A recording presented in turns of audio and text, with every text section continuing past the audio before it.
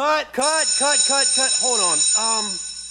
There's something going on with this scene that's just not quite right. There's something about your face. What about my face? Just doesn't have that Hollywood star quality. Yeah, I've been directing here for a long time, and it's just the face. Could we get the other guy in here?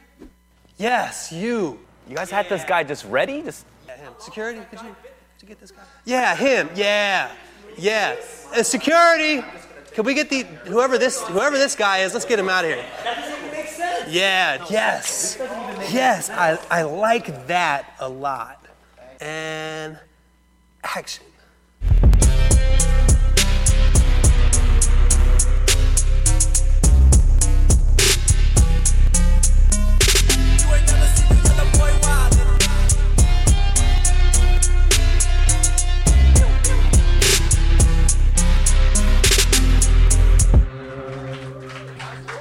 Great turnout. Awesome. All right. I see a lot of very close friends here. I see some family members that have come from out of town. I see some wizards, some lizards. Yeah, that's you, Chris. Let's see. We got some people in the treehouse. Mom, I know you. You're probably going to want to find a seat. We got a half pipe over there you can sit on if you want. So this is that's her brother that just yelled. All right, so I'm McCardle is what I go by on our radio show. My name's Christian. This is my cohort Ellison. Hello. And we have a show together. Some of you probably know it. Some of you have been on it. It's called Back Pocket. Yeah. Cool. Yeah, well, I wish we got that many listeners every week. Yeah, well, we have been doing this show for about 4 months. And it's funny because Christian and I weren't like super tight friends before this, but we kind of just took this on and we became really, really good friends. So here we are. When the first time we entered this space, we said that we had to do something with it. And I'm all about storytelling, sir. So now here we are. Everyone's here and all our friends and families here, and it's going to be a great night. Yeah. And before we start, I'd just like to give a massive thank you to Noel, who sort of runs this space and built a lot of it. So if we could give a round of applause for Noel. Yeah. And for Ariel working the bar, he's the man pouring your drinks tonight. He has a heavy hand, so you're probably going to get drunk. Yeah, so I guess I'll introduce our first storyteller. No, let's pull a secret. Oh, good call. Yes. Yeah, and that's why Ellison is a great partner, because he remembers all the important bits. So let's see. Good choice. You want to grab one too? Oh, should I do one? Yeah, it's both of you. Okay. I'll do one too. Wow, okay. So this one is from XOXO Gossip Girl. Sometimes I think I'm in a coma from an earlier overdose and fear that everything I see is a figment of my imagination. Okay, here's one. One time, I went to the neighbor's fish tank and took all their fish and put them in mine. This is a twofer. Here's another one. One time in middle school, I hid my teacher's seat. I hid my teacher's seat, and she fell and got stuck under the desk. She never knew it was me. That's great. Yeah. So Christian is going to introduce the next storyteller with a story. So here he is. All right, so 5 years ago, I'm packing my backpack because I'm on my way to South America. And so that means I'm 18 at the time. My little brother is 11 years old and in 6th grade. And we've shared a room our entire lives together. And he comes up to me as I'm packing my backpack. And he has this look on his face, and I know something's coming. And he says, "Christian, can I ask you a question?" I say, "Yeah, sure." And I'm pretty vulnerable right now because I'm going to South America for a year and I'm not going to see my family. for a really long time, so I'd say yes to pretty much anything at this point. And he looks at me and he says, "I'm getting a hamster." And I go, "Okay, that's not a question." And you've also been fighting with Mom about that for the last 2 weeks, and last I heard, you're definitely not getting a hamster. And he goes, "Yeah, but that's the thing." He goes, "You're 18, and you can borrow the car. I have all the money saved up. Can you take me to PetSmart and buy me the hamster?" He goes, "It'll be a secret from Mom and Dad." And I pause and I look at him and I go, "Get in the car."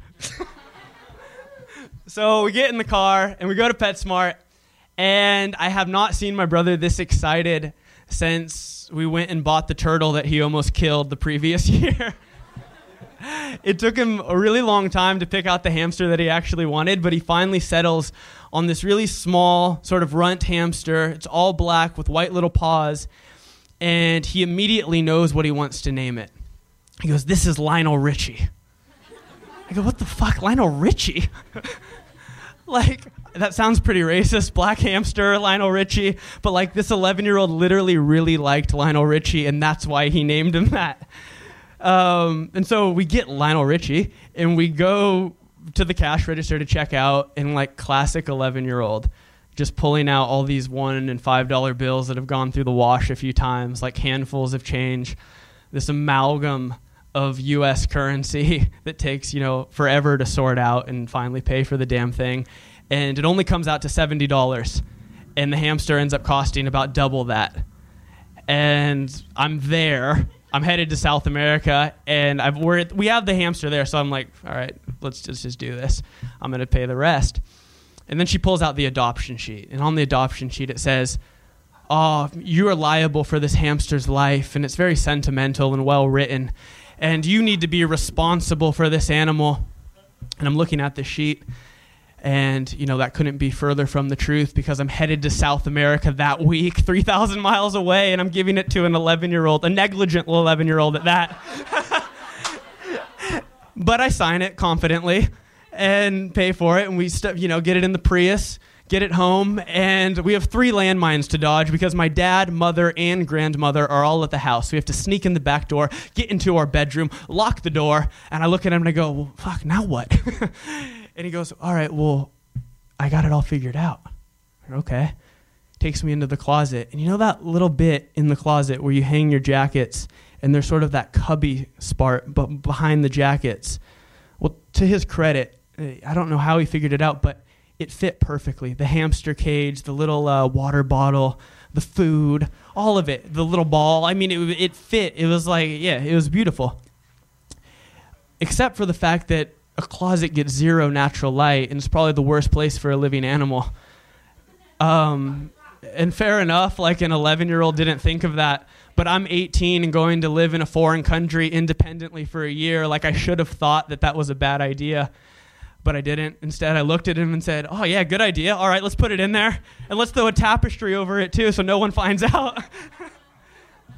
And so we set Lionel Richie up in the cupboard with the tapestry over it. It's pretty much invisible. I go to South America, fast forward a few weeks. I'm on a routine Skype call back home. The whole family's in.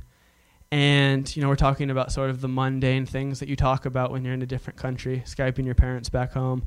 How's the food? Oh, what are the people that you're living with? Have you met a girl? Have you kissed anyone yet? How's grandma doing back home?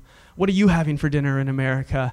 And among sort of these mundane routine things, my mother brings up, "Well, the house, something's off. There's this really terrible smell that's developed in the house, and it's really bothering me, and I don't know what it is. It smells like something's dead in the attic." I've totally forgot about Lionel Richie at this point. I'm like, "Oh, wow, that's weird. Huh? Fuck, sorry." Until I see my little brother's face in the corner of the Skype screen, and he's doing one of these, "No, don't say anything." So I don't. I hold it back. I don't say anything. We end the call. 2 weeks later, back on Skype. And, the same sort of thing goes on. And then my mom brings up the smell again. "The smell's gotten worse, Christian. It's really It's consuming me. It's terrible. I've had 2 different pest guys come out to look. They've searched the entire attic and behind the walls of our house, and they haven't found so much as a dead fly. There's nothing. No one knows where this smell's coming from, but it's bad. In fact, it's so bad, she says, that your little brother who gets headaches from incense has started lighting incense in his room every single day. Swear to God. And now I'm like desperately trying not to just burst into laughter on this Skype call, but I hold it back for my brother, of course. I don't say anything. We hang up the call, and a week later, I get onto Skype, and I have a missed call from home. And below it is a message, like a typed message, that says, "You're in trouble, Mom." Well, I wasn't in trouble. My mom actually thought it was hilarious. She had a really good sense of humor about the whole thing, and thought it was really funny the next day. The next day, the hamster was also donated. But sort of the legend lives on, and now anytime there's like a funky, weird smell in the house, like the go-to line is, "We'll check Liam's closet."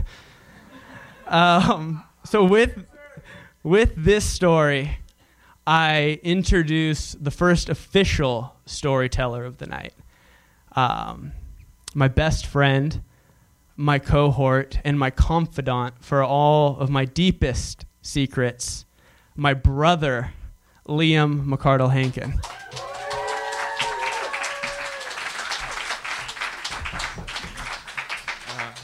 All right. Thank you. Damn. All right. Wow. So, yeah, as Christian said, that was 5 years ago. So I'm actually 17 right now. So if anybody wants to take me to PetSmart after this, I'm on that chinchilla fever. But my story, my secret story actually takes place not 5 years ago, but 3 months ago. It was Valentine's Day, February the 14th, and I got a bus up to SF to spend the weekend with my brother, and I was super confident that I was going to have a great weekend because Christian and his friends built up this Valentine's party, and this college party, I'm the high school student, you know? And so, yeah, I was stoked, getting ready. We're getting ready at his house.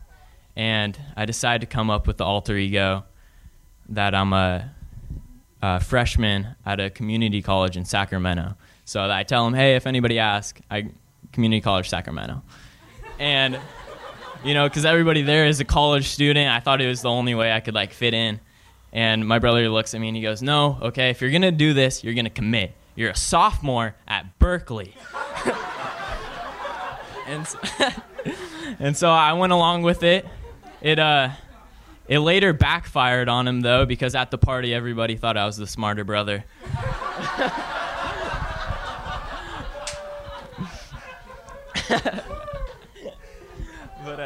But nevertheless, it worked out. Nobody second-guessed it. I committed fully. I was telling everybody from, like, random girls who were potential polls that I was a sophomore at Berkeley, to even, like, my brother's closest friends who have already met me. I, like, still told them. But so we're at this party, and things are going great. I'm the sophomore at Berkeley. I got my chest puffed out, you know. I'm feeling good. And I make eye contact with this girl across the room or whatever. And I walk over, and I don't even know how it ended up happening, but I ended up reciting poetry for her. It was, Valentine's, I don't know. It was Mingus at the Show Place by Williams Matthew. And it works. She digs it.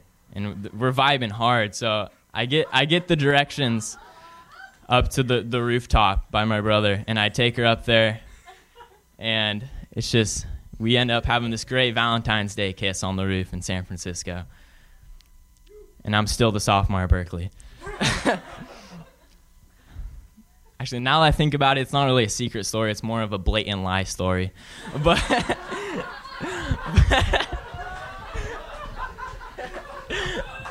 But anyway, so we end up spending the party together. It's great, and we say goodbye. The next morning, I have nothing to lose, so I shoot her a text, and we end up meeting at Dolores Park, her and her friends, and my brother and I. And we're at Dolores Park, and before she arrives, I look at my brother and say, "Hey, man, I got to come clean." And he's like, "Well, if that's what you got to do, then whatever, tell the truth." So she comes, and about 10 minutes in, she looks over and asks me, "So how often do you visit from Berkeley?" And I'd say, "Well, the thing is, I don't go to Berkeley. I go to a place called Oak Ridge." And she's like, "Oak Ridge, what is that? Like a private liberal arts school?" And I was like, "No." And she's, "Community college?" "No, it's a high school." And at this point, her face goes flat, and she actually does not believe me. She thinks I'm joking, but then she picks up on my emotion and realizes how I'm feeling cheap and deflated at this point. So she knows I'm telling the truth, and it gets kind of awkward, and she starts questioning me. "So what? You're in high school, senior, junior?"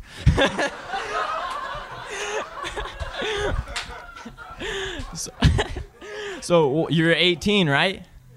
17. When'd you turn 17? February 11th. That was 3 days ago. So it gets pretty awkward. I kind of lose all my confidence. And we end up saying goodbye. And Christian and I end up going to grab a bite to eat on Valencia. And I'm not really feeling good about things. The way things were settled just didn't feel right. So I decided to consult with my texting agent. "Hey man, we gotta come up with the master text." So it takes us about 30 minutes. And so I send the text to Emma, and it reads, "Sorry I had to lie, but I would do it again. Last night was fun." And about 10 minutes goes by, and with each minute, I'm feeling more anguish, she's never going to text back. But then the phone vibrates, and before even reading it, Christian and I start going crazy on Valencia, and all the techie geeks are giving us dirty looks. And then I open it and I read it, and it reads, "Haha, no worries. What are you doing tonight?"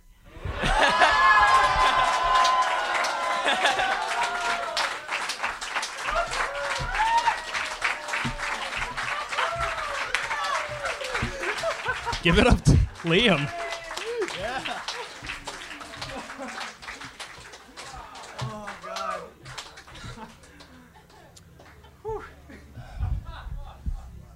Great story, Liam. Let's pull another secret.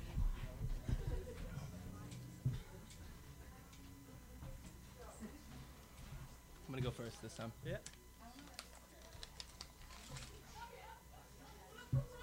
Okay, here is another secret. I had a crazy porn addiction at age 8.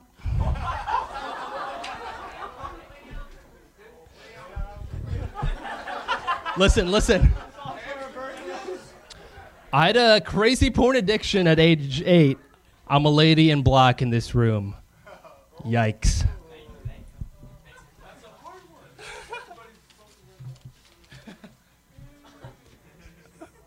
Greg feeds me meat sometimes, and we both pretend we forget that I'm a vegetarian.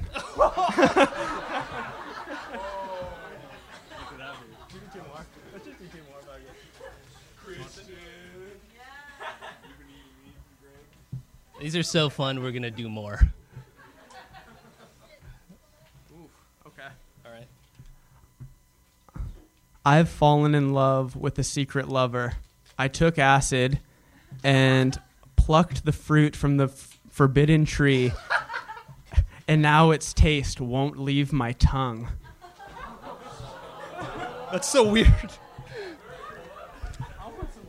I regularly eat multiple cans of Vienna sausages past 2 a.m. in the morning.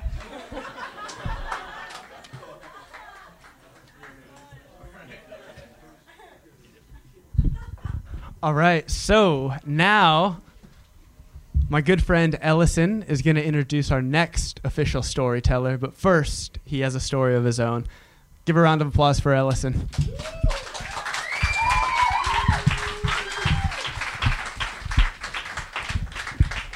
I feel like if you're talking about secrets, you always have to talk about family, because secrets and family always have like a weird relationship. You can either, it has like a range, right? With like honesty, with parents especially. Like you can be in one end where you're like really honest with your parents, and you talk to them about your sex life and every lover that you've ever had, or you can be in the other end like me, where I don't say anything to my mom or dad. My mom still thinks I go to church every Sunday, and I really don't. So I am sixth of 6 children, and by that time, my parents kind of got not very creative with naming me. My name is Ellison Luis Ramos Libiran. Ellison Libiran is my father's father, and Luis Ramos is my mother's father. And I never got to meet Ellison. He died before I can remember him, but I got to meet Luis Ramos. And this guy was a superhero to me growing up. You see, when he graduated high school, instead of getting handed a diploma, he was given a pistol, because this was during around World War II, and the Philippines was a battleground for Japan and America during this time. So my grandfather fought in a guerrilla force that helped liberate his town. So he stayed in his town and became a small town hero. When he grew up, he started working at this sugar plantation, and because of his like great work ethic and great personality, he became a director, a very young director of the company. And with more good work, someone suggested that he should be a mayor. So he ran for to be the mayor of Balayan, and he was for 31 years. And he loved everyone, and he was so nice and charismatic. And he built a high school called Balayan National High School. And then after he died, the high school found out that he was paying the teachers with his own money, and from the salary that he got from the sugar plantation and everything. So total hero. What else? He dressed really well. He had custom tailored shirts that he wore, like he only buttoned it up until the bottom of his chest, so his chest is always out. He had jet black slick back hair that I'm trying to redo again. And he inspired my brother to become a fashion designer. It's great. And then in the 90s, he was running for mayorship, his last term, and I was there for it. And I was so excited because I got to pass out flyers promoting my grandfather. So I was in the busiest part of town, and I was this little 7-year-old boy passing out flyers saying, "Vote for Ramos, vote for Ramos."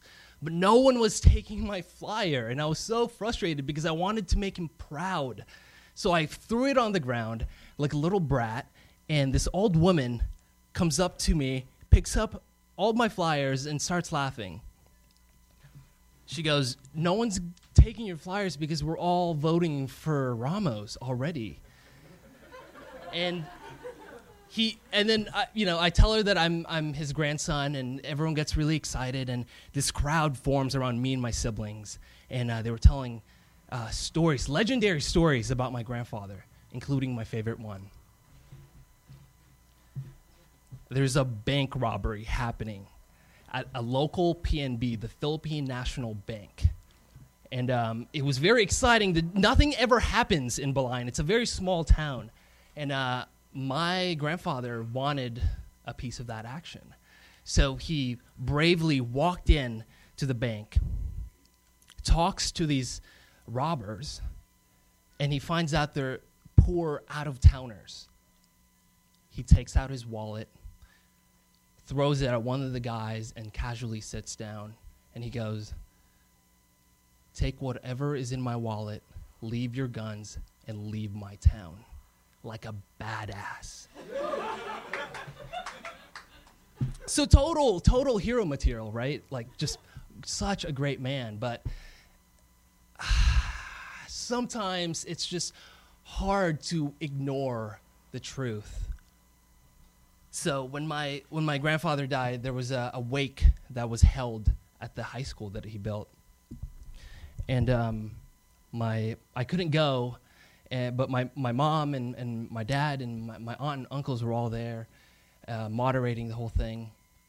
My mom notices this woman crying hard, really, really hard, screaming almost. My mom felt compelled to talk to her, so she walks up to her and goes, thanks her for coming, and goes, "I am Luis Ramos's daughter. Who are you?" And the lady that was crying, that is about my age, 25, she goes, "Oh, ma'am, I am his daughter too." And throughout the day, my parents, my mom and her siblings figured out that my grandfather had a mistress, a son, sons, daughters, girlfriends. And we knew that my grandparents' marriage was rocky, and in the Philippines, you don't really divorce anyone. You kind of just separate, but we didn't know it was to this extent. I got like a really uneasy feeling hearing about this because this guy was my hero. But I really don't think we should think of our heroes as this perfect person. Instead, like as a whole, you know? So when my mom was doing all the inheritance and everything, she got a long list of people that my grandfather left land and money for, including my new extended family. Thank you.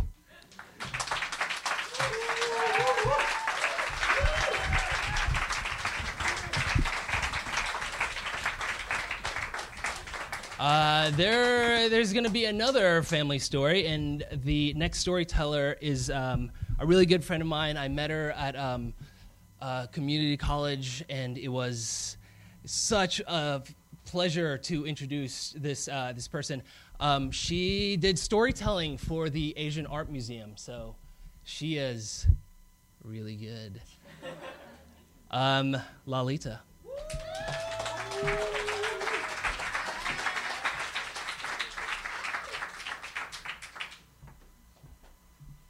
Not actually that good, very nervous.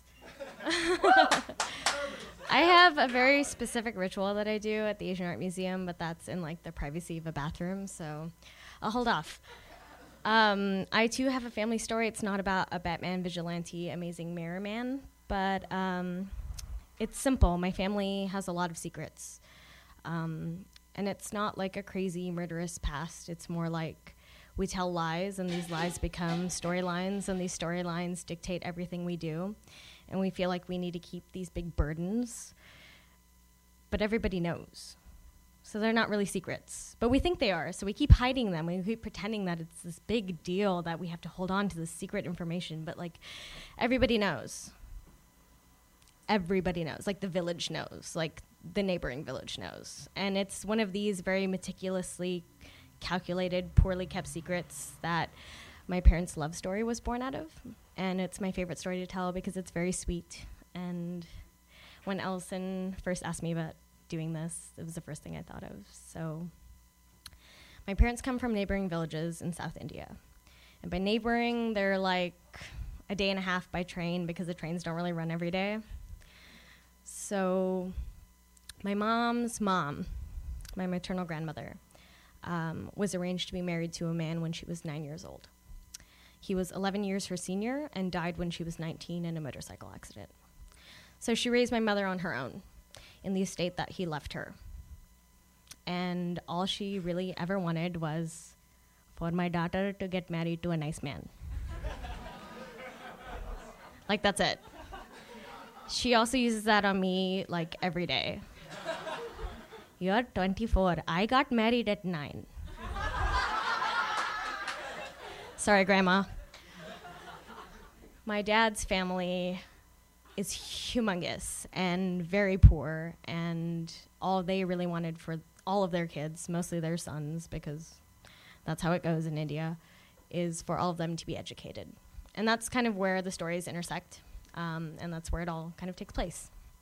So I don't know if it was peer pressure, family pressure, weird self-sense of pressure, that my grandmother decided that at some point she can't just take care of my daughter and run this giant estate and be happy. And so she sends out a message to the village and to the neighboring village that she needs some help around the house.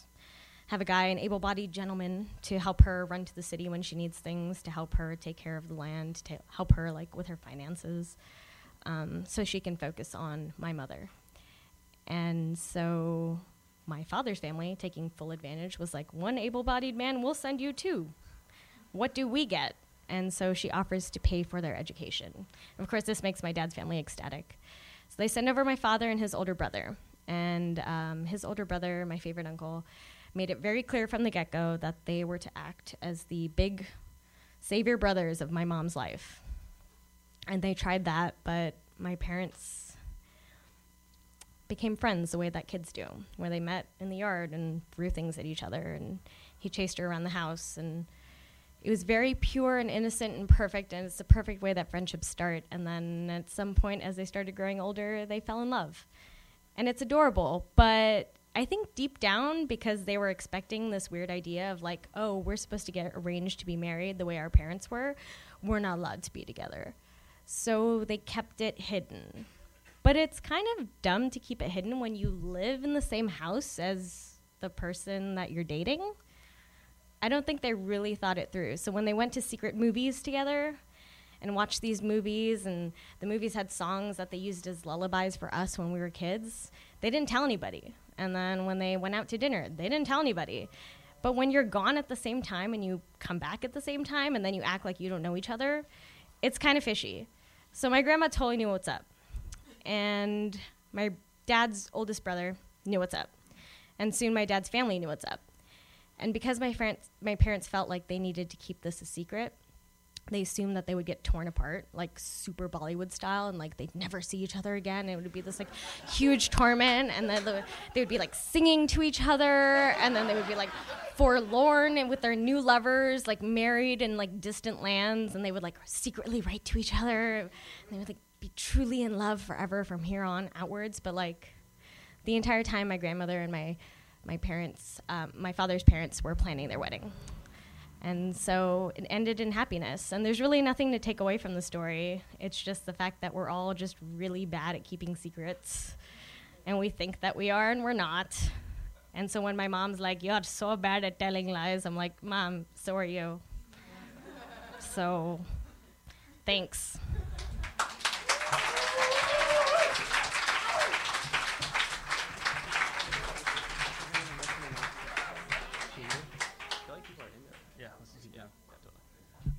Thank you, Lalita, for that beautiful Indian rom-com. We're going to do more secrets? Yeah, let's do more secrets. If you want to buy a drink right now, now's your time. We're going to read secrets. We'll read a handful of them. So get up, stretch, grab a drink. We're just going to read secrets for a bit. And then, take your seat, and we'll introduce the next storyteller. Also, if you guys have secrets, if the newcomers, if they have secrets, you guys should pop it in. Yes, here we go. Yeah. Oh, I love it. Cool. You can just give it to me and I'll read it so everyone knows.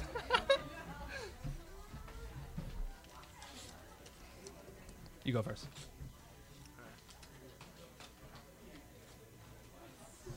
Oh, okay. This one, all right, let's see. A secret? Question mark. You want me to share my secret? What? Then it won't be my secret anymore.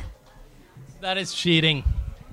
Whoever wrote that, please write another one right now.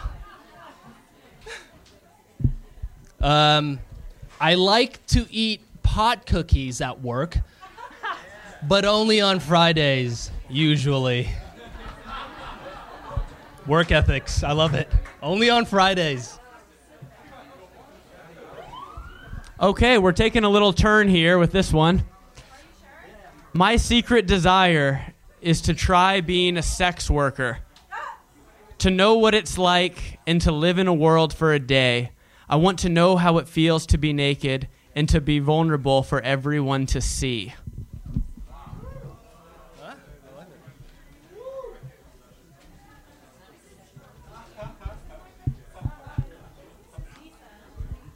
This kind of goes along with the last one. Once I masturbated in temple. And we have a drawing.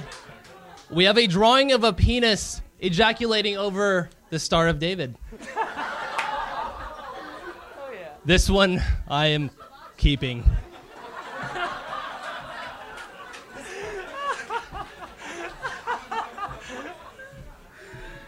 Great secrets, you guys. People are doing so well right now. Oh, yes. So whoever wrote that one, come see us. So for storytelling round 2, we'll make sure you're a guest speaker. All right. When I was in elementary school, I wanted to be a graffiti artist. So I did some graffiti on a bench, but I didn't want to get caught. So I wrote Matthew Frontes on it. His full name. Matthew was the one that ended up getting suspended, and I never said anything. Whoa. Horrible people. Are we doing more? People are buying drinks. Okay. There we go. This one didn't get sealed. I am infatuated with Chris Brown. How did this get in here? This is mine.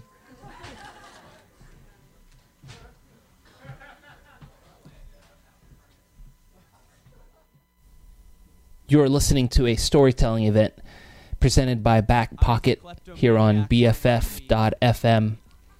We have arrived at intermission, so I will play some music for you. This is Amerigo Gazaway with his rendition of Feel Good Incorporated.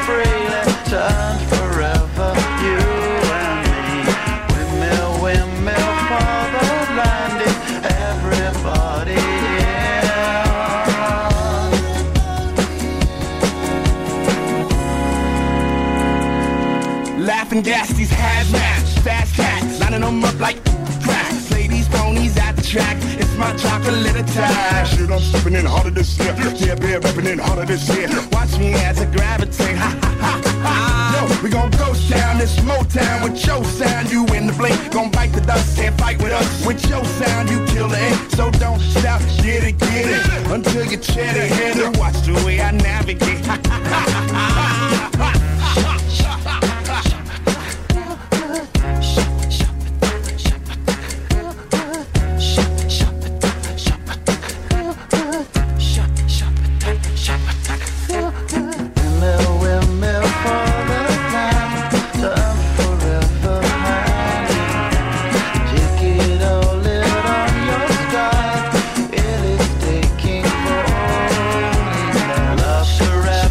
Love is free.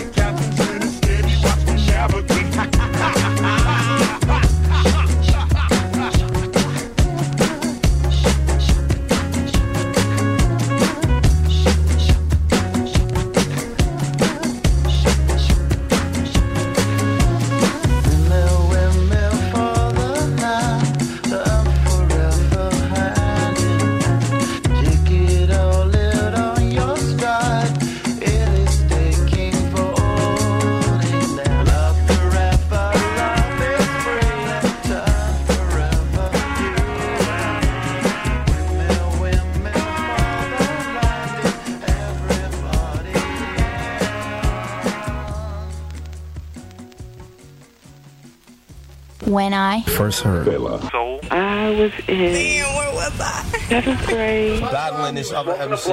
Drinking a 40 down Lower East Side with my niggas. I have no idea what. I was on my way to a family reunion in a car on the Long Island Expressway headed for him. Roosevelt Projects. I was outside of church when I was really little and I was doing the walk with this girl. I definitely see a reflection of his music and a lot of the post-soul movement. That's why we gravitated towards him so much. You know, just his melodic structure, the way that he can make 8 instruments, play very small parts, but once put together, it was something so hypnotic and so powerful, it was undeniable. Usually most artists just stop at that, like, they just stop at the music and don't concentrate on anything else. I mean, there's a person whose music was just as strong as his lyrics, was then just as strong as his lifestyle.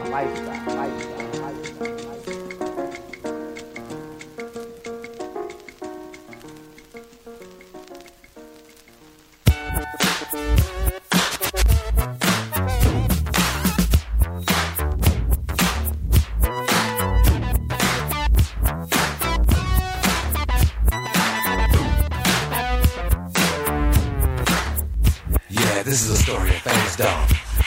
But the dog that chases its tail will be busy. These are clapping dogs, rhythmic dogs, harmonic dogs, house dogs, street dogs, dogs of the world unite, dancing dogs. Yeah, counting dog, funky dog. Nasty dogs. Atomic dog. Atomic dog. And life on the floors. When you're out there walking the street, they compete. Other dogs. Bow wow wow, yippee yo, yippee yay. Bow wow, yippee yo, yippee yay.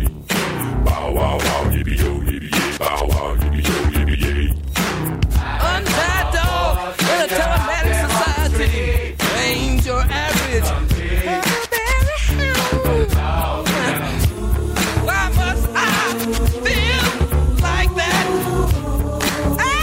Why must I chase the cat?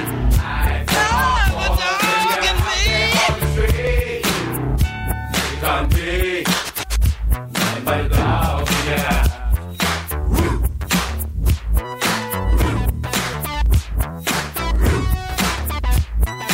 Why must I feel like that? Why must I chase the cat? Nothing but the dog in me.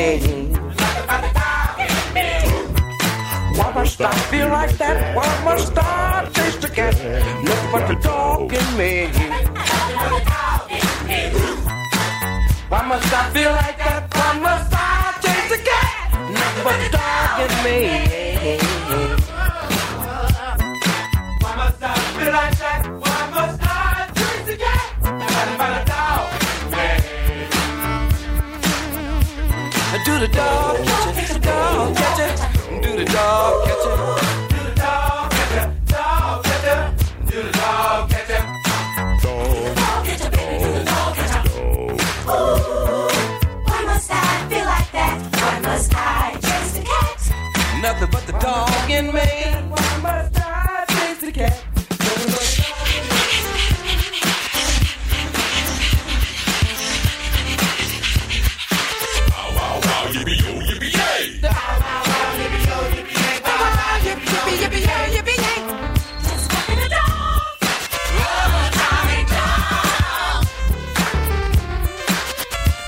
Futuristic bow wow.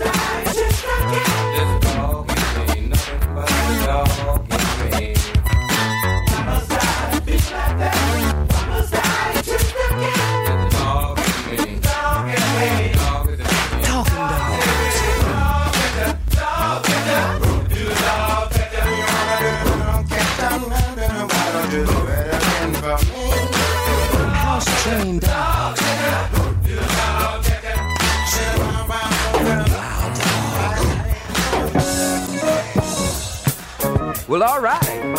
Star Child, citizens of the universe, recording angels. We have returned to claim the pyramid.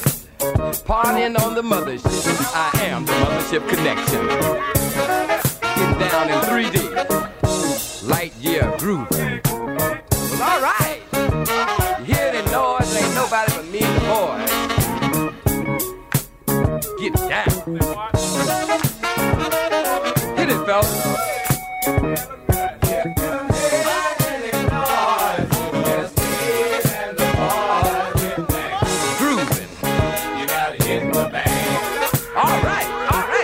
Child here.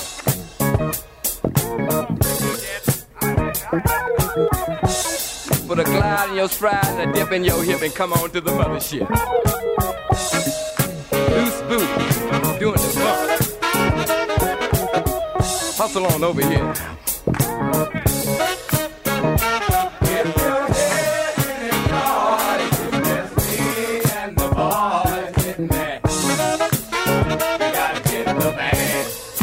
Nothing but a party, y'all. Basic. Even your memory bank never got this far. Mothership connection. Home of the P-Funk, the bomb.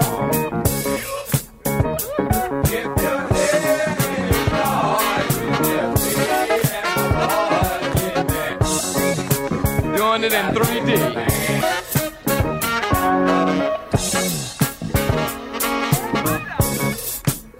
Let me put on my sunglasses here so I can see what I'm doing.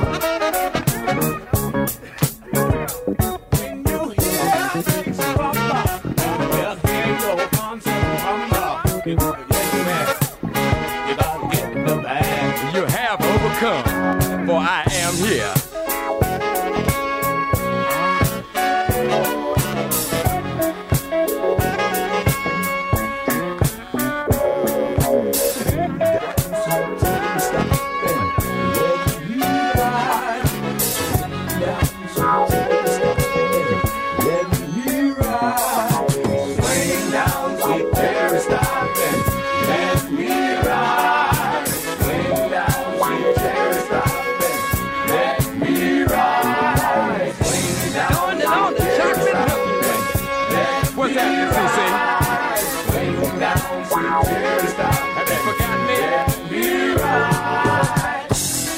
Are you hip to Easter Island? The Bermuda Triangle? Well, all right. Ain't nothing but a party. Star Child here, citizens of the universe. I bring forth to you the good time on the mothership. Are you here?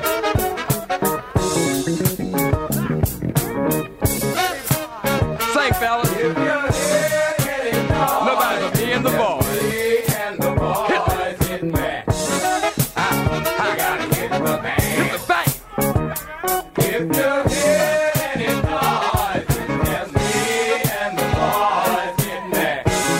I want you to hit the bang. Hit the bang.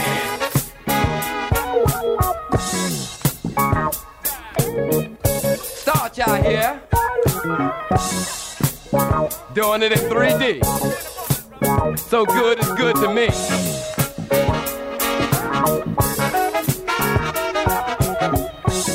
Hit the bang. If you hear any noise, it's me and the boys in there. Swing low, sweet chance, coming for to carry you home.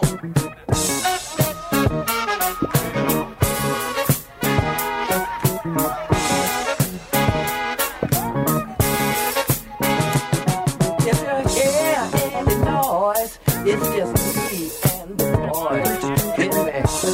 Hit the bang. Hit the bang.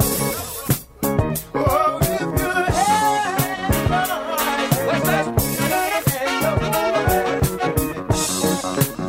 You gotta hit the bang. Do it for me again. I don't think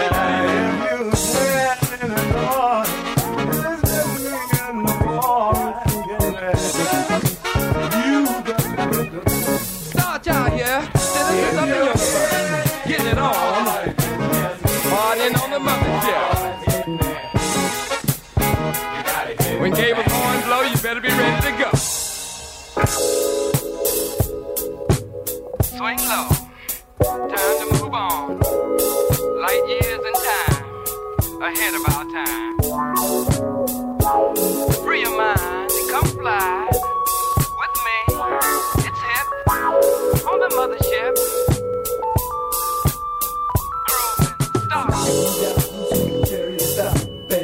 Let me ride. Slow down, sweet chariot, stop and let me ride. Swing down, sweet chariot, stop and let me ride. Swing down, sweet chariot, stop and let me ride. Swing down, sweet chariot, stop and let me ride. Swing down, sweet chariot, stop and let me ride.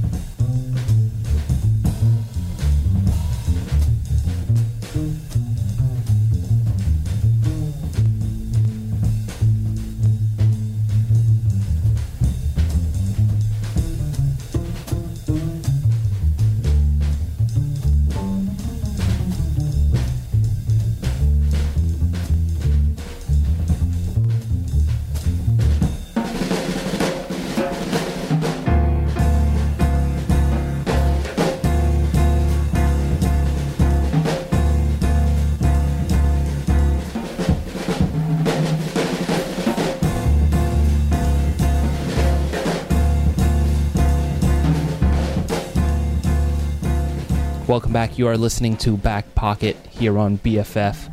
At the top, we listened to Amerigo Gazaway with Feel Good Incorporated. Then we had George Clinton with Atomic Dog. After that was Parliament with Mothership Connection. Then Herbie Hancock with Watermelon Man. After that was Cut the Cake by the Average White Band. And right now we have John Coltrane with Summertime on the My Favorite Things album. We will continue the secret storytelling event, Secrets in the Alley. Here we go. All right, this next speaker, another family member, and I swear this wasn't like nepotism, me picking all my family members to perform tonight. But this man spent years of his life, when he was about my age, 23, traveling the world, selling acres on the moon. Literally, yeah. It started in Berkeley, California, and he would sell these parcels, these acres on the moon, and he'd dress up in a moon suit. And it was really, I guess, he was selling the moon theoretically, but it was like a comedy routine. He was an entertainer, and he still is, and I'm very excited that he's here to present to us tonight, to tell his story. My uncle, Barry McCardle.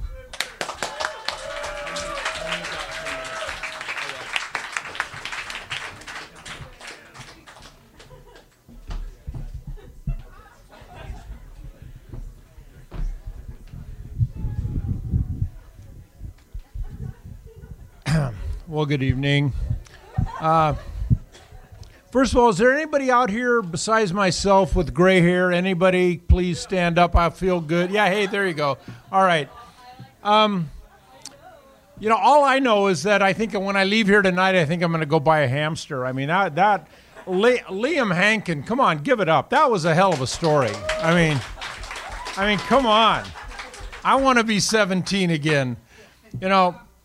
Okay, well, my nephew calls me, says, hey, Uncle Barry, can you come into San Francisco? I mean, I work in the city, but he says, can you come in on tonight and tell a story about a secret or whatever, and I'm thinking, secret? What do you mean secret? And he's trying to lay it out to me, and so I start thinking, do I know any jokes at all? Any jokes about, secrets? Okay, so there's a kid, and he reads somewhere where, hey, if you tell somebody, hey, I know your secret, something good's going to happen. So he tells his dad, hey, Dad, I know your secret. The dad goes, holy shit, hey, here, come here. Here's $10. Don't say a word, right? So the kid, hey, great, so he thinks, hey, Mom, I know your secret. Oh, geez, hey, come here. Hey, here's $20. Don't say a thing. The kid, hey, this is gravy, right? So the next day, the mailman shows up. He goes to the front door and he goes, hey, you know what? I know your secret. The guy goes, you do? Oh, fantastic, son. Come here, give your dad a hug.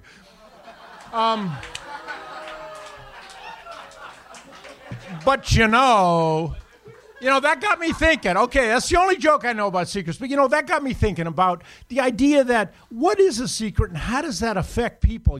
It not only affects the person that keeps the secret, but it affects every single person that the secret affects. So in this case, in the joke case, obviously it affects the father. I mean, it affects the mother because she screwed the mailman, so she can't tell the husband, so the marriage itself is for shit. She can't tell her son. The son doesn't know who his father is. That's for shit. The father can't tell his own son, I'm your father. That's the shits. So what I'm saying is secrets are very dangerous things. And so you got to be careful. You got to be a little careful with the secrets you keep, because in my mind, I think that the truth will set you free. And the truth, if you're keeping a secret, and most people say, well, I'm keeping the secret because I don't want to hurt somebody. But if you don't want to hurt that person over there, and yet it is bothering you because it is in some sense inside you, and it is holding you back from being the essence that you are, look, every person has the right to live their life, but they don't have the right to live part of your life.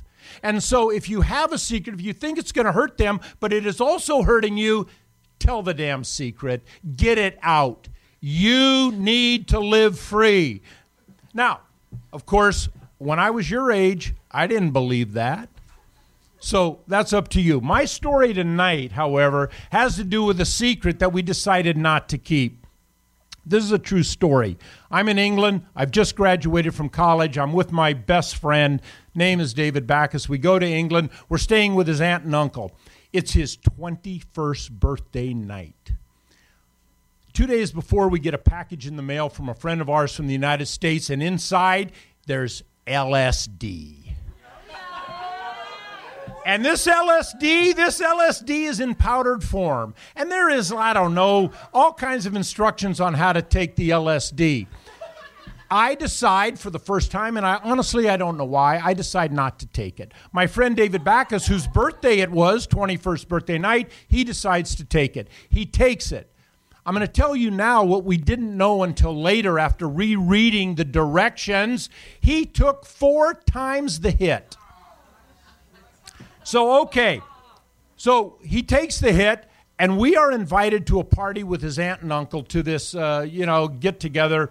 And we're invited in, and so now we're in the back of the car. And he took the acid about 45 minutes ago, so he's coming on.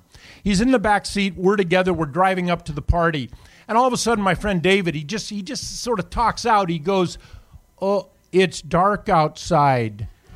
And, the guy driving, the uncle of David, he goes, that's right. You're a product of the American college system. Yeah, it gets dark every 12 hours. I mean, it happens all the time.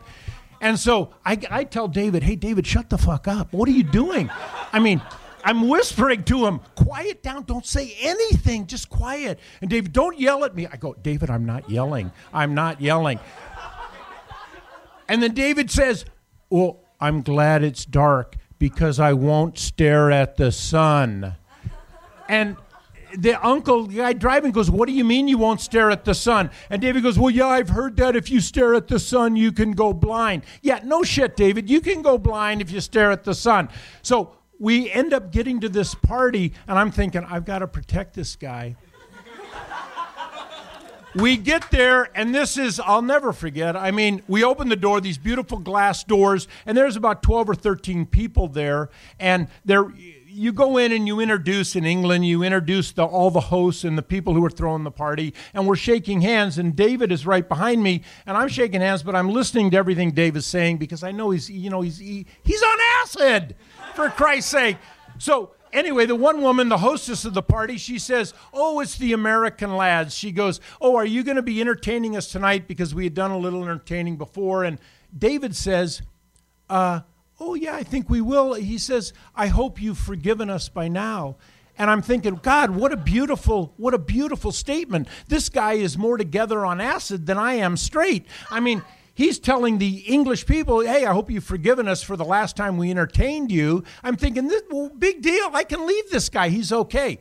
I go in. The guy says, hey, do you want a drink? Yeah, gin and tonic. What else in England? So I'll never forget. Here comes the drink. I can actually see to this moment, to this absolute moment. Here comes this cocktail. Ice, drink. I see the drip of water dripping down the glass. I go to grab the glass. I never connect with that glass. In that instant, between the time my hand reaches out for that glass and the time I grab it, I hear this shattering of glass. Glass is flying through the room. And I look, and I see David. He's moving across like glass like this. And his elbow is going, ba-bam, ba-bam. And he is shattering this glass. And I look out and I say, David, he's running in the yard. I go, David, did you see who did it? And the guy at the top of the stairs goes, he bloody well did it. In any event, I run out. We go through the English countryside. When I finally catch up to him, I go, David, what are you doing? He goes, I don't know what I did. There's vampires there. I saw vampires. No. He saw vampires, and he thought that we were bringing him to be somehow bitten or brought into this coven of vampires. And a couple girls standing on the street. They're coming home from the grocery store. It's about 10 o'clock at night. He runs up to them. I try to stop him. No way. He grabs the grocery bag, and he goes, "What's in here?" And he grabs a carton of milk, and he dumps it out, and he goes, "The devil's liquid." And he pours the liquid, the milk out on the street. And she goes, "No, that's just me groceries." We move on. I mean, I won't go into everything that happened that night, but there's a guy who's working on his car. He runs in and he says, "You've got to call the police." He goes, "This is David. I don't know what I'm going to do." He says, "I could do anything." He says, and I say, "Oh, we're new here. We're Americans. Your beer is a little stronger. I mean, we don't know, And he goes, "Oh, yeah, that's right." David runs into the house, into this guy's house. Now, this is like 11 o'clock at night. We're running into some strange person's house, and there's the kids, the mom, they're watching TV. We run in, and here are these two crazy, wild guys, and David goes, "I don't know what I'm going to do. Somebody call the police." So I get him out of there. And we run, and absolutely true story. At midnight, we end up in a graveyard. I swear to God, this is a true story. We end up in a graveyard, and I'm standing on a grave, and I'm looking at the headstone, and there's David, and he's looking at me, and all of a sudden, I totally fucking freak out because I think that David is the vampire. And David has brought me to this point at midnight in a graveyard to bite me, and I start running away. And so, and David runs after me. Cut to, finally David ends up saying, "I'm not going to feel safe until I see the sun, until the sun comes up." We sit on a bench. The sun finally comes up. And then is when we have the discussion about the secret. What do we say? What do we tell these people who have invited us into their home, who have kept us there for a week and a half, who have children? What do we say? And he says, "Well, fuck, we can say anything, but we can't say that we took acid." I said, "David, check that. You took acid. I didn't say anything." So he ends up crying, and in the end, he ends up saying, and this is what I really remember. He ends up talking about the idea that he had lived his life just seeing the normal sense of things, but in the last 8 hours, he saw hell. He saw what he thought was hell, and that he was in that hell. And only after the 12 hours, after this acid came out of his system, now keep in mind, he took 4 hits. So he comes out of it, and he did start to feel better, and I told him, "David, there is only one thing you can tell your aunt and uncle. There's only one thing, and that is the truth. You have to tell them the truth." And that's what we did. And they cried, and everybody cried. And in the end of the story is really that for David, I have to say, we had tickets for Ireland leaving in 2 days.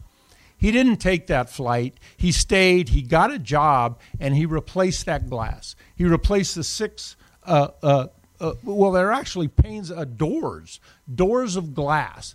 And he replaced all of them with the money that he made at the job. And to this day, they talk about that story in England, and they talk about the American lads who came and busted the shit out of this house and stayed and paid for it. And we feel pretty good about that. So, and thank you very much. And I would just leave you with this. I would only leave you with this. If I could go back in time and be the age that you are now, just, okay, I'm 65, but I used to be 22. All right? I used to be your age, and one day, God willing, you're going to be my age. And when people tell you, hey, you're thinking, God, you guys are just too fucking liberal. What are you talking about? Don't listen to them. Stick to your views. All right, thank you very much.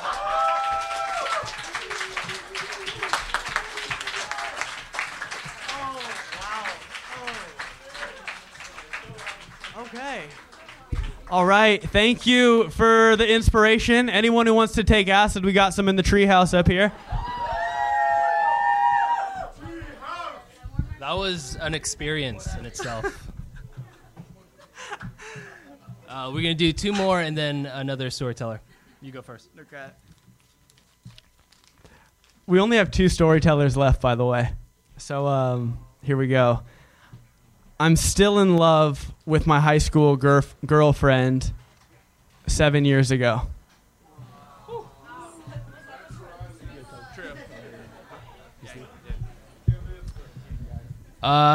This one is very simple. It's one sentence.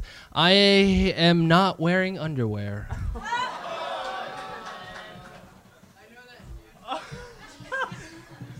This one was already opened, so I think that it wanted to be read. And what it says is, I kissed Liam on Valentine's Day.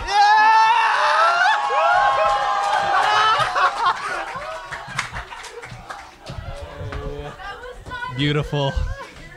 Beautiful. She is here. She's present. Wow. Actually, I know this girl, and the one that he told the story about is not here. So that means Liam has 2 secrets.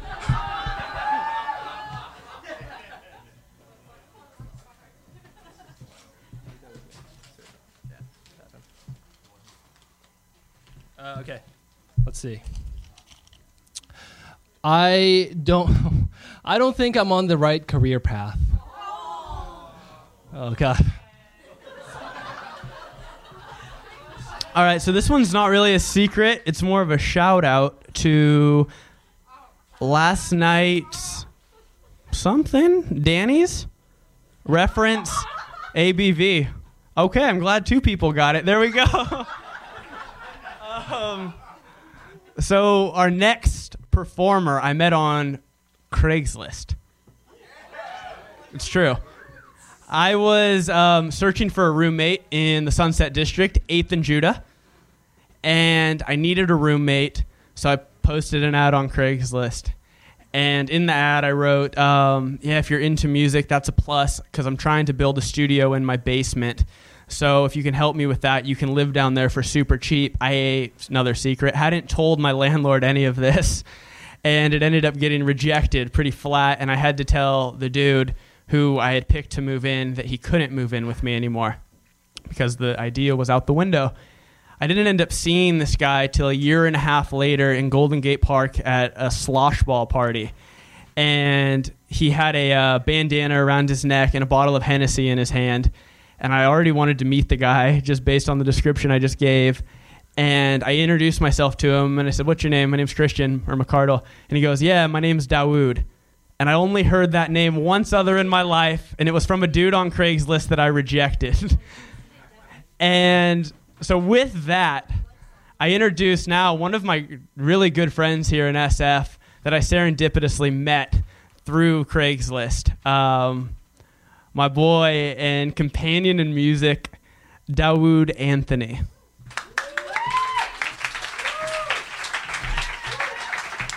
All right, I want to finish this story that he started telling. Does this go any higher?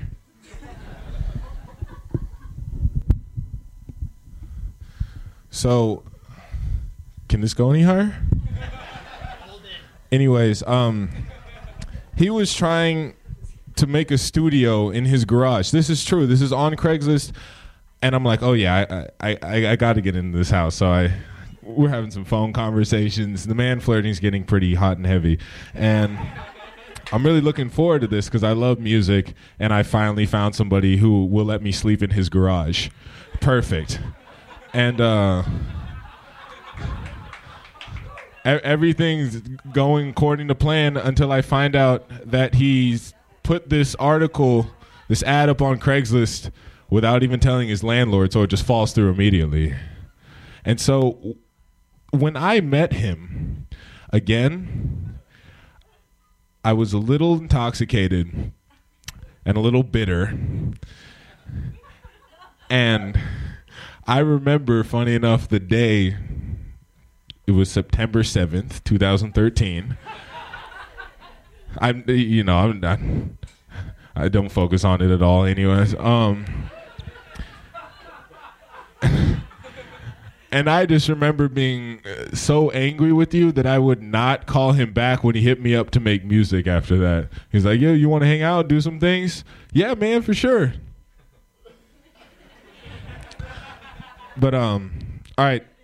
So I need right here, this half, you're going to say something, and this half's going to say something different, all right? Can you guys handle that much? Okay, we do this all the time at hip-hop shows. So, I need you to say, ayo. And you say, dele.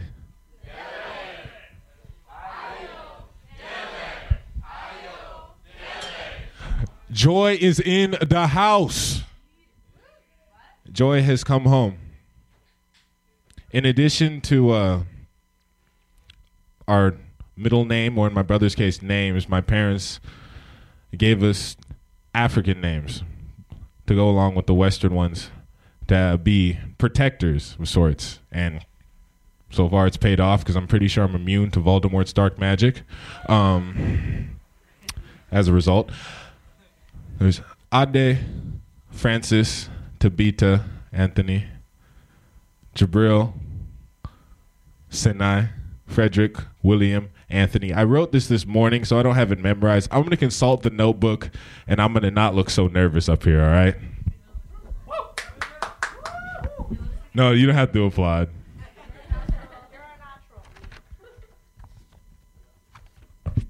Thanks. I work with kids, so I'm used to this, you know, judging me and making fun of me.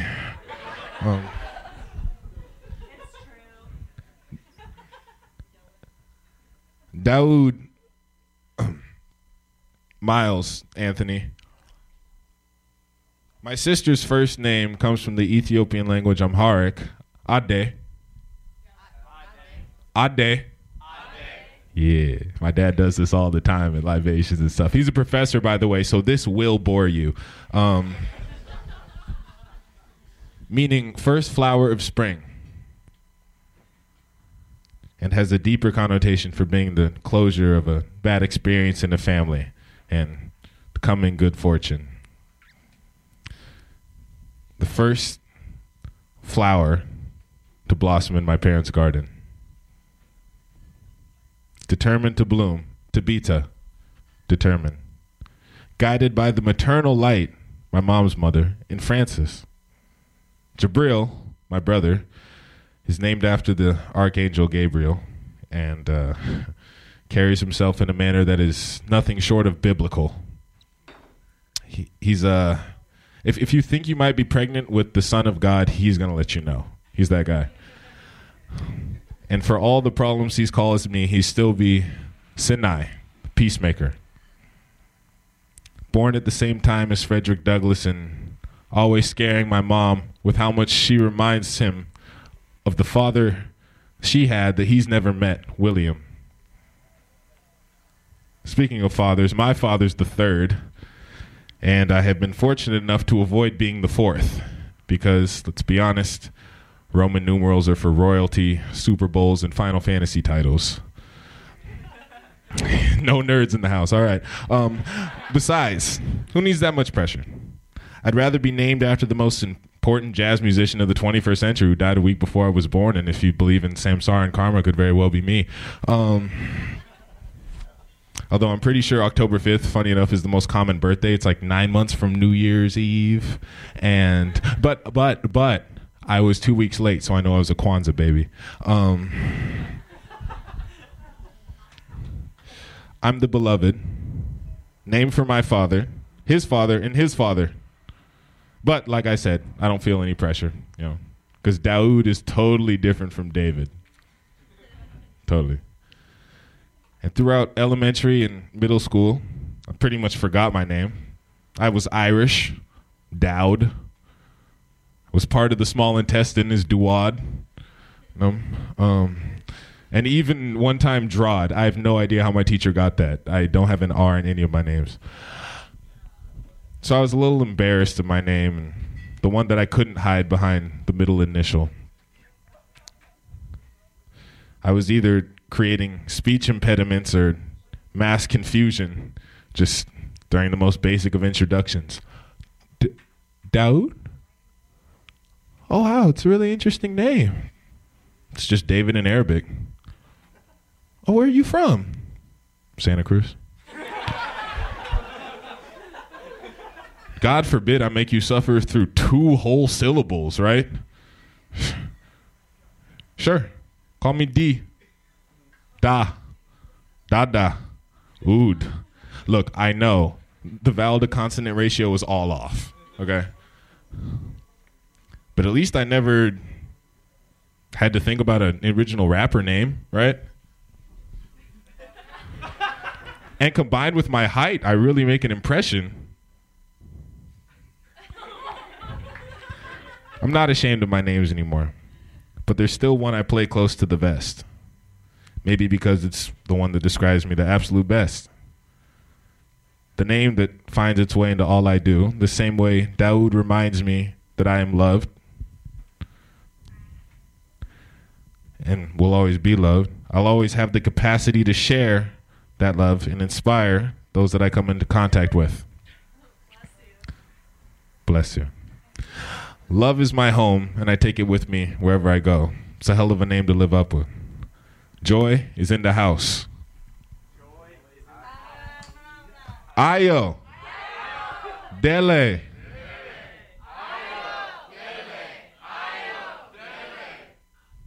Thank you.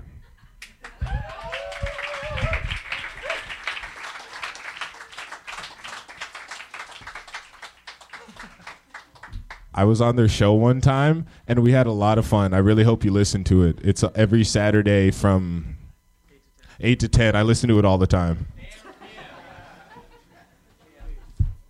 Can this mic go any shorter? More secrets, and then a storyteller. The last storyteller. The last storyteller.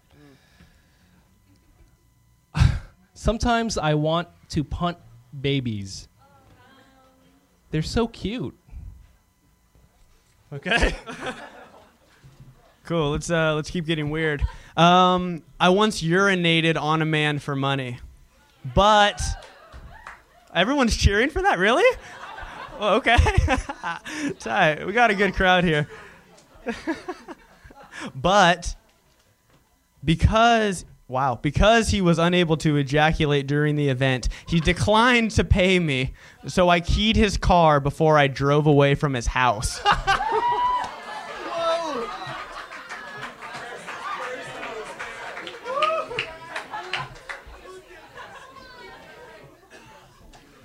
This is pretty simple. I'm not honest because I'm selfish.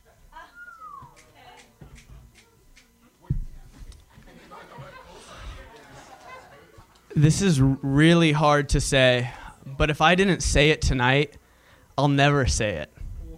But I am pregnant from someone here tonight. Hope you step up and be the man I know you can be.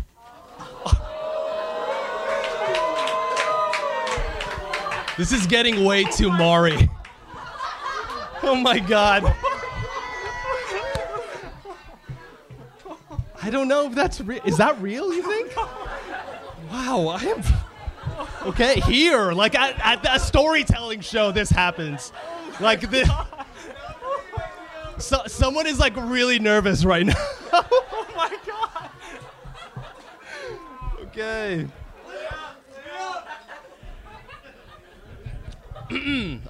Here's another one. I have drunk someone else's pee. I have drunk someone else's pee and a smiley face. So they're happy about it. Dude. Nice. Well, while we're in the bathroom, when I was 16 and at a party, I pooped in my friend's sister's suitcase.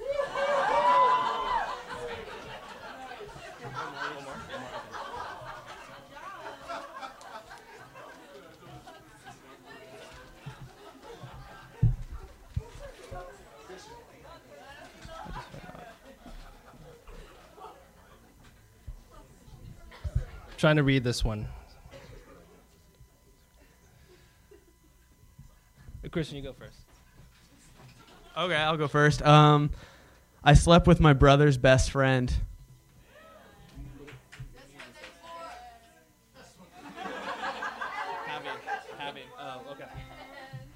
I justify not having a romantic relationship with someone I love because I don't want to hurt them, when in truth, it's me that doesn't want to be hurt.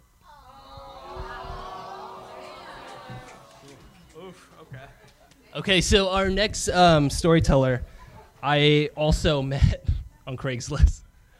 I was going to college and I needed an internship, and I was, searching for one, and I found one on Craigslist, and now she is my boss.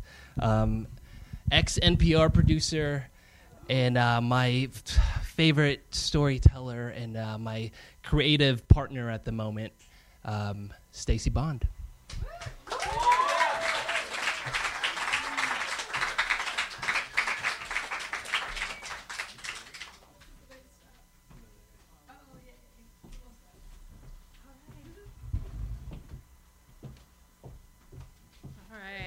Hi, everybody. I'm nervous. It is kind of weird. I do want to say it's really interesting. I'm so surprised that Ellison and I have been working together for so long. He did start as an intern at my production company, which is now our production company. And he has worked his way up to a producer. And what we've bonded over is our love of storytelling. My story tonight is a combination of a story about secrets and blatant lying, like Liam did. There are two things that you need to understand to get the most out of my story. The first thing is that when I was 17 and my younger sister was 14, my parents got us our own apartment. My parents were kind of hands-off parents. And we moved from Texas to Florida, and they were having a house built, and they couldn't find an apartment that they felt was suitable for all of us. So they lived with my littlest sister in one apartment, and they got us our own apartment. And I mean, it was across the hall. It wasn't like across town, but it did have a back door, and we had a lot of freedom.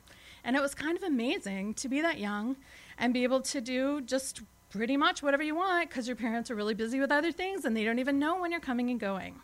So, being new in town, there's one other thing you need to know about me. At this time in my life, I was obsessed with punk rock music. So, all I wanted to do was find punk bands to listen to, go dance to punk rock music, and meet punk rock boys. The boys were a pretty big factor in my interest, but I really did like the music too. So I decided, being new in town, that what I was going to have to do is infiltrate the music scene of Safety Harbor, Florida. So as you can imagine, it wasn't really a huge music scene. This is also before the internet, and so there were these arcane ways that we would find out about cool music. One was zines, another was alt weekly newspapers, and then the other was guys, and sometimes girls, who worked at record stores. So I made it my mission to go make friends with a bunch of different guys that worked at record stores and find out where the cool bands were and who the cool bands were and kind of figure out, what my plan was going to be. So I ended up bonding with this one guy named Brett at this record store called Vinyl Fever. And he was really showing me the ropes, telling me what the clubs were, what the local bands' names were, what was different about their music. And at a certain point, he mentioned something that I had never thought about before.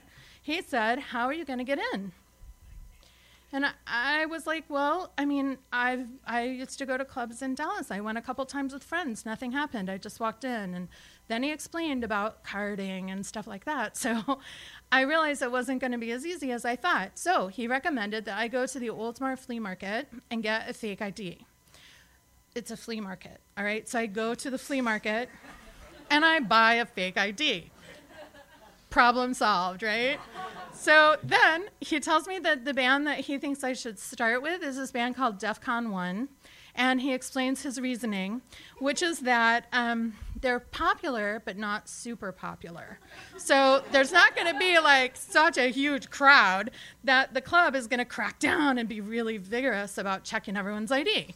So he's like, that's a perfect one. The other reason he thought that that was a good band to start with is because they were playing on this particular Friday night at an Irish bar. And he thought they would be more lax. They're Irish. So I was like, okay, this is my mission.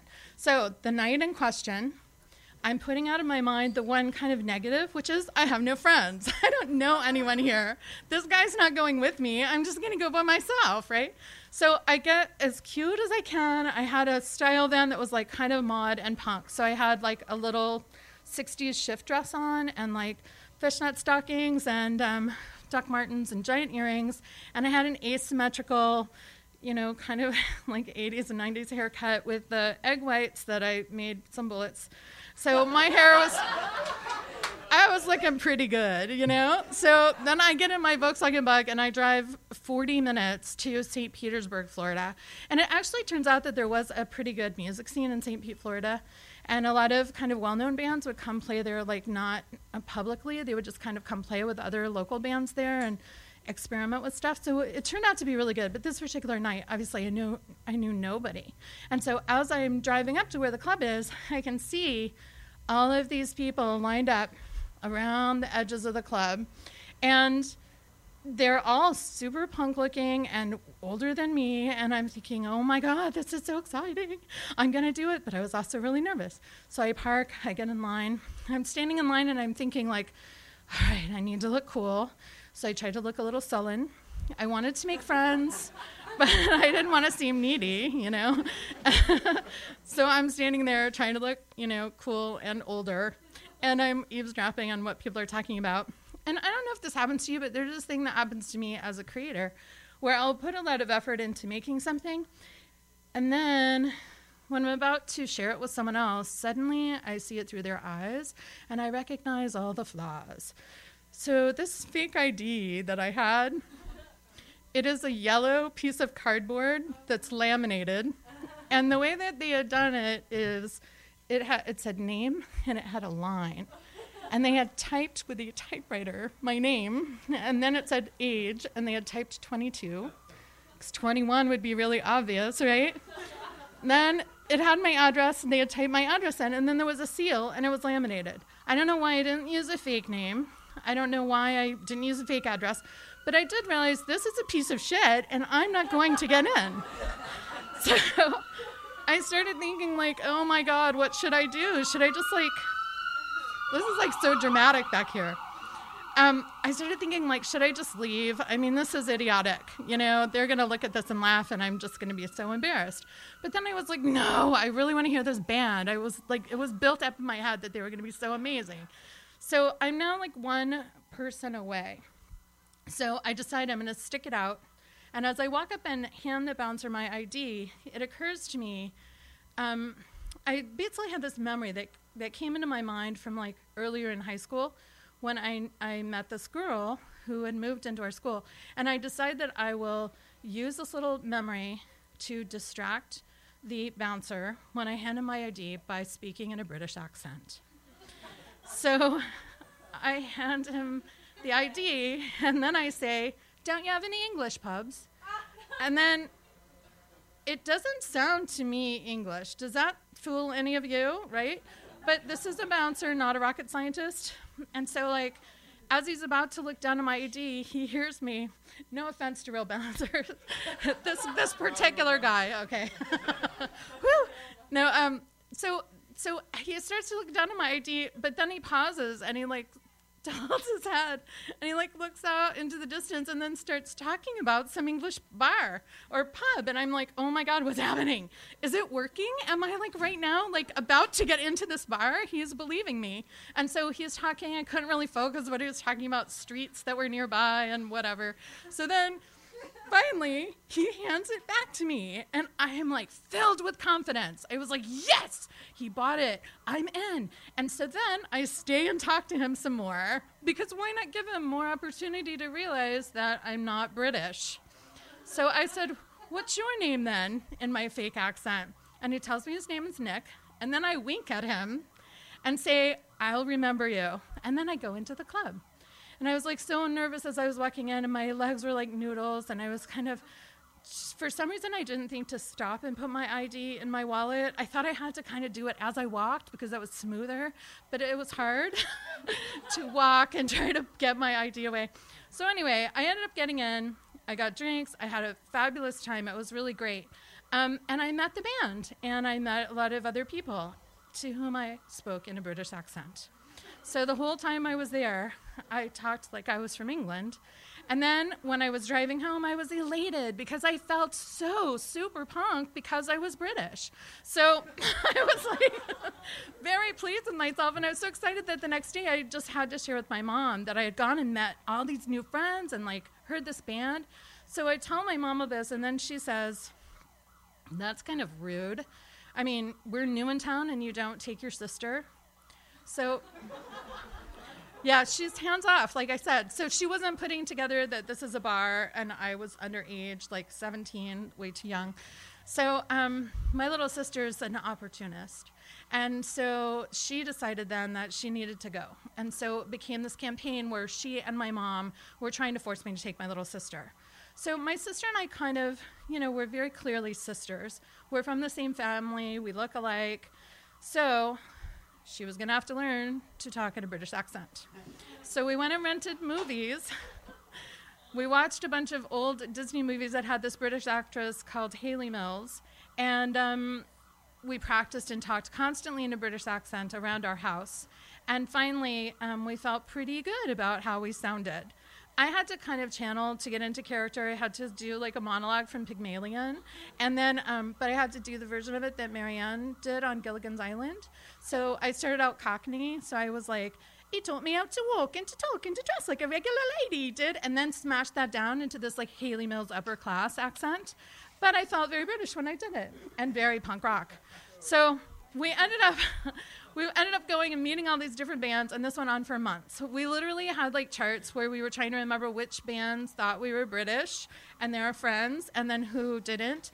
And then we had to come clean after several months because I had this opportunity to have a birthday party with a lot of bands playing, some of whom thought I was British and some of whom didn't. And so I really needed to just confess so that I could have this dream birthday party and turn 18 with a bunch of punk bands playing at my, birthday party. So we decided that we would go to the very first band because they were like a little bit older, and we would tell them, hey, this isn't true. And so I psyched myself up for it, and then we were in the car of the lead singer. They were like in their later 20s, so to me that seemed super, super old. And the lead singer and his wife were in the front seat, and my sister and I and two other guys were in the back. And she was kind of sitting on one of their laps, which is really creepy now that I think about it. But anyway, we're just all chatting. And then she says, hey, we have something to tell you. Like, just like a little sister would, not being chill and waiting until I'm ready, but just like blurting it out. So then I said, yeah, I do need to tell you guys something. We are not from England. And so there was this pause. And Lance like whips his head around and looks in the back seat with this angry look in his face. And then he turns around and slams his fist on the dashboard and he goes, I knew it. And that was it. That was it. Thank you.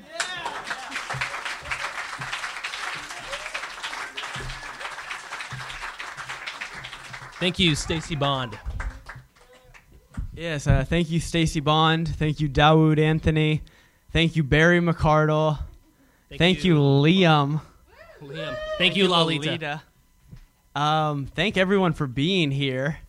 BFF, the station we work for, actually just won SF Weekly's best radio station in San Francisco.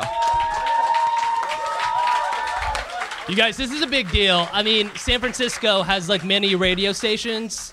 They're actually on the dial, and a little tiny small online radio station right over there beat all of them. So go BFF. Right on. So with that, it's all these secrets that came out tonight. There were some heavy ones. We're going to move the bleachers and the chairs out of the way. So we're going to get the tables, get everything out of here. DJ Caltrain, our DJ for the night, is going to spin some hot buttered soul. And let's get a drink and let's dance. Thank you. Ooh, I bet you're wondering how I knew about your plans to make me blue with some other guy you knew before. Between the two of us, guys, you know I love you more. It took me by surprise, I must say, when I found out yesterday.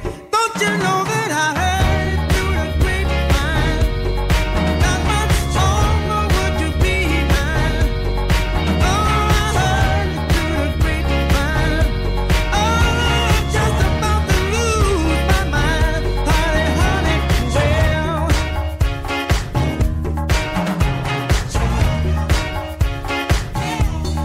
I know a man ain't supposed to cry, but these tears I can't hold inside. Losing you within my life, you see, 'cause you mean that much to me. You could have told me yourself that you love someone else. Instead, I heard through the grapevine. Not much longer would you be mine. Oh, I heard through the grapevine, and I'm just about to lose my mind. Honey, honey, well.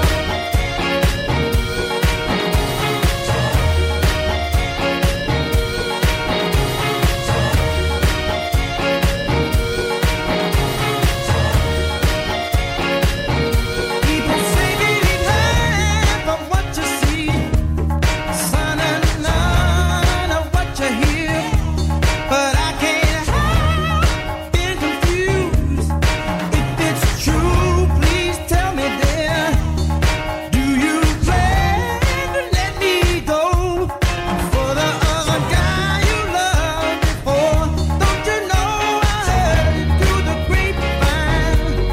Not much longer would you be mine, baby. I heard it through the grapevine. Ooh, just about to lose my mind, honey, honey, yeah.